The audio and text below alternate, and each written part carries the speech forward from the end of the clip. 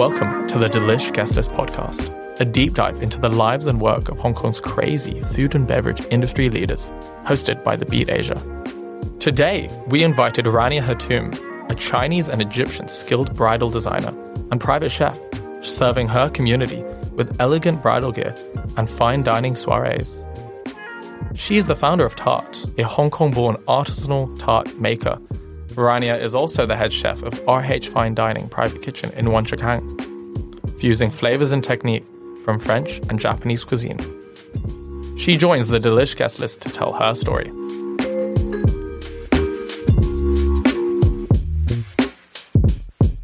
What's an attraction to Wong Chuk Hang then?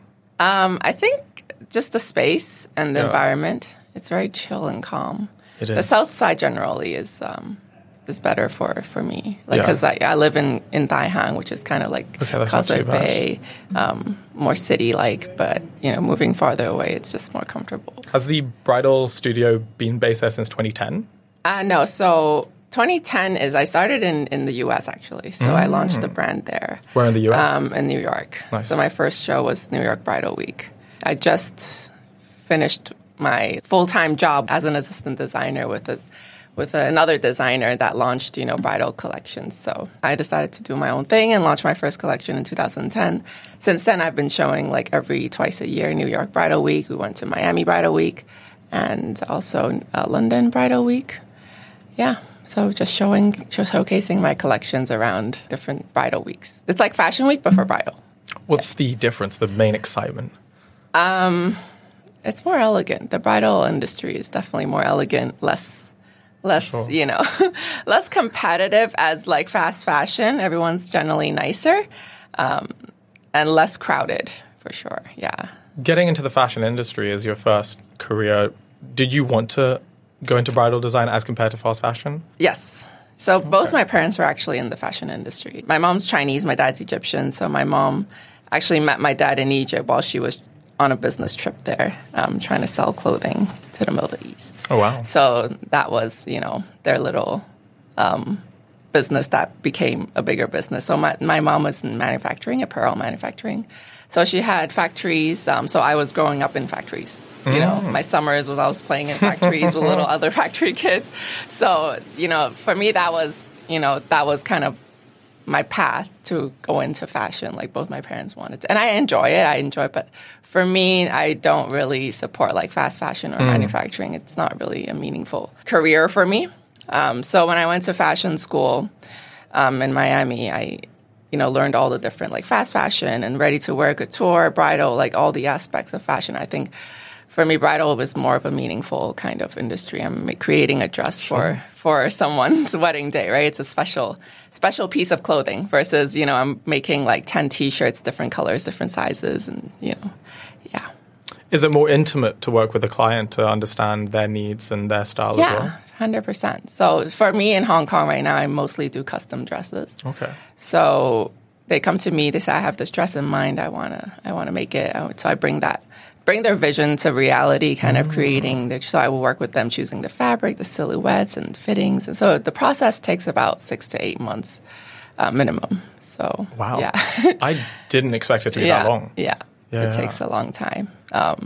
When and why did you decide to bring the business from New York to Hong Kong?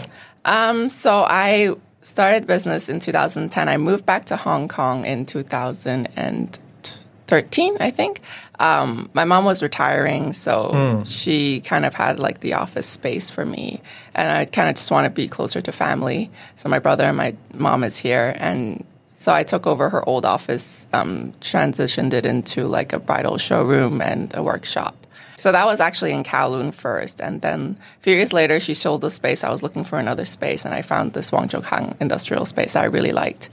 Bigger space too, so it allows me to like do more in there. Yeah. Interesting. Yeah. Being in Hong Kong for more than half my life, I've never met people that have switched their careers from the fashion industry to cooking for a living, or at least that's part of their multi-hyphenated title. I'm sure there's a lot of titles that you carry, but why did you want to do that? Well, I didn't really switch. I'm still doing both currently. Sure. So I think I've always just enjoyed cooking. It was like, it's a therapeutic thing for me to do. I cooked at a very young age, like 8, 10, even throughout college. I actually did apply to Le Cordon Bleu Culinary School while I was in fashion school when I was in Florida. So I got accepted. Paperwork was all done, application processing, and then they told me, oh, you can't pursue 2 degrees on a student visa, so you have to choose. You can't. So I was already like a year or 2 into fashion school. I can't really give that up and then to switch back, or switch to culinary school. And both my parents were like, no, we're not going to pay you to learn how to cook. You should just learn how to cook from your grandma or somebody, or just go watch YouTube or something. So I was watching a lot of Food Network as well. So fine, that dream was kind of like put in the bag. So I just continued pursuing my bridal dream as a bridal designer, and really didn't look back into cooking. I still cook and host friends at home just for fun. But I think really in 2018, I moved to Tokyo with my husband. So we lived there for about 2-3 years. And I was always fascinated by Japanese cuisine, like the food, the culture. And so while I was there, I wasn't allowed to work because I was on a spouse visa. So then I was just cooking a lot at home. I was just cooking and hosting his friends, and he would bring his clients over, his bosses. So it became like a mini private kitchen in our house in Japan. And it was a great place because I could get all the freshest ingredients. I just go to the market, and I could like test these recipes with them, and they really enjoyed it. They'd come over, they drink wine. So I was hosting like once or twice a week. And then we moved back to Hong Kong, and then COVID hit, and I did the same thing with my friends, right? So I had my friends over, he had his friends over. Then it became like this constantly hosting friends at home. They would post it on their Instagram. They're like, oh, wow, where's this chef? Where's this restaurant? I'm like, no, it's just my friend. And I never dreamed of becoming a chef. Like, that was not my thing. I just really enjoy cooking and hosting for my friends. And it's tiring, like being a chef is not. Oh, no doubt. It's very, compared to like designing wedding dresses and cooking, it's totally different, But so then, my friends of friends asked, oh, can you come over to cook? And I was like, oh, I'm not really, just letting them know I'm not really a chef, but sure. Then that turned into a whole word of mouth, kind of like a small business where I would do a lot of private dinings and caterings to my friends' houses. By June, I was doing like 2 to 4 dinners like a month at friends of friends' houses. And then by August, I've already had my private kitchen. So I started to bring like the customers over because it was a bigger space, easier for me in my own kitchen. Because every time I go to different houses, I would have to adjust to their, equipment, their counters, their ovens, the plating, everything is different. So it was easier to do it at the private kitchen. And that was all kind of like from COVID 2019 to now. Wow, we're in 2023 already. Wow, that's, 3 to 4 years. Oh, wow. Yeah. What is the emotional and financial investment of starting up a private kitchen in Hong Kong? What was the foresight in terms of like pursuing this venture? I think at that time in COVID, it was just people liked a lot of private spaces. They wouldn't go to restaurants. They weren't allowed to go to. So it was just like a private space for me and my friends to do what I do. And then with that, I have my bridal business, so that kind of offsets. I like my day job and then my night job. So in the day, I'd meet clients and brides, and then at night, I would have friends and family over to have a nice dinner. And it was a pretty nice venue. People could also book it for their own events and stuff. So, yeah. I think when you see fusion dining in Hong Kong, French and Japanese is that pairing that I think is the most elevated, but the most popular. Why those 2 cuisines? A story I skipped was during college. Because I couldn't go to culinary school, I have a neighbor, and he's a retired French chef. So he had a restaurant in Champs-Élysées for over 30 years. I bumped into him at the supermarket one day, and we're both like buying the same type of groceries and all these gourmet, like ingredients. I was like, oh, and he didn't really speak English that much. And I didn't really speak French. So I just invited myself over to his place. Said, oh, can I just come and watch you cook? Can we do something together? Can you teach me a few things? So everything was in French. I just went to his house every weekend, knock on his door. Hey, what are we cooking today? What are we making? So I would just like jot down in my little notebook all the sauces and all like the French technique and bases. So I think I didn't have training. I didn't go to culinary school, but I was lucky enough that he was willing to share all his knowledge about French cooking. to me, and that was a good like a year of just free teaching from a French chef, Wow. Yeah. So I got very lucky. So that's why people ask, oh, why French? It's like, because that's my first kind of like, education in culinary by a French chef that, that just knows a lot. Yeah. How does the pairing operate on each plate and bowl and amuse-bouche? Is it Japanese techniques or French It's French techniques with Japanese ingredients. Okay, great. Yeah. How do you learn and innovate on the lessons that he taught you? So after that, I would go and eat a lot out. I would try all of the French restaurants, and I think just eating a lot out and trying different chefs' recipes and, their style really inspires me, and how I could take that or spin it or, incorporate that to my dishes. Yeah. What type of restaurants in Hong Kong would you feel most inspired by? I think Arbor. Yeah, Arbor is my top choice. I can see the parallels with a lot of caviar use. Yeah, yeah. Good plating as well. Yes, and a lot of omakase,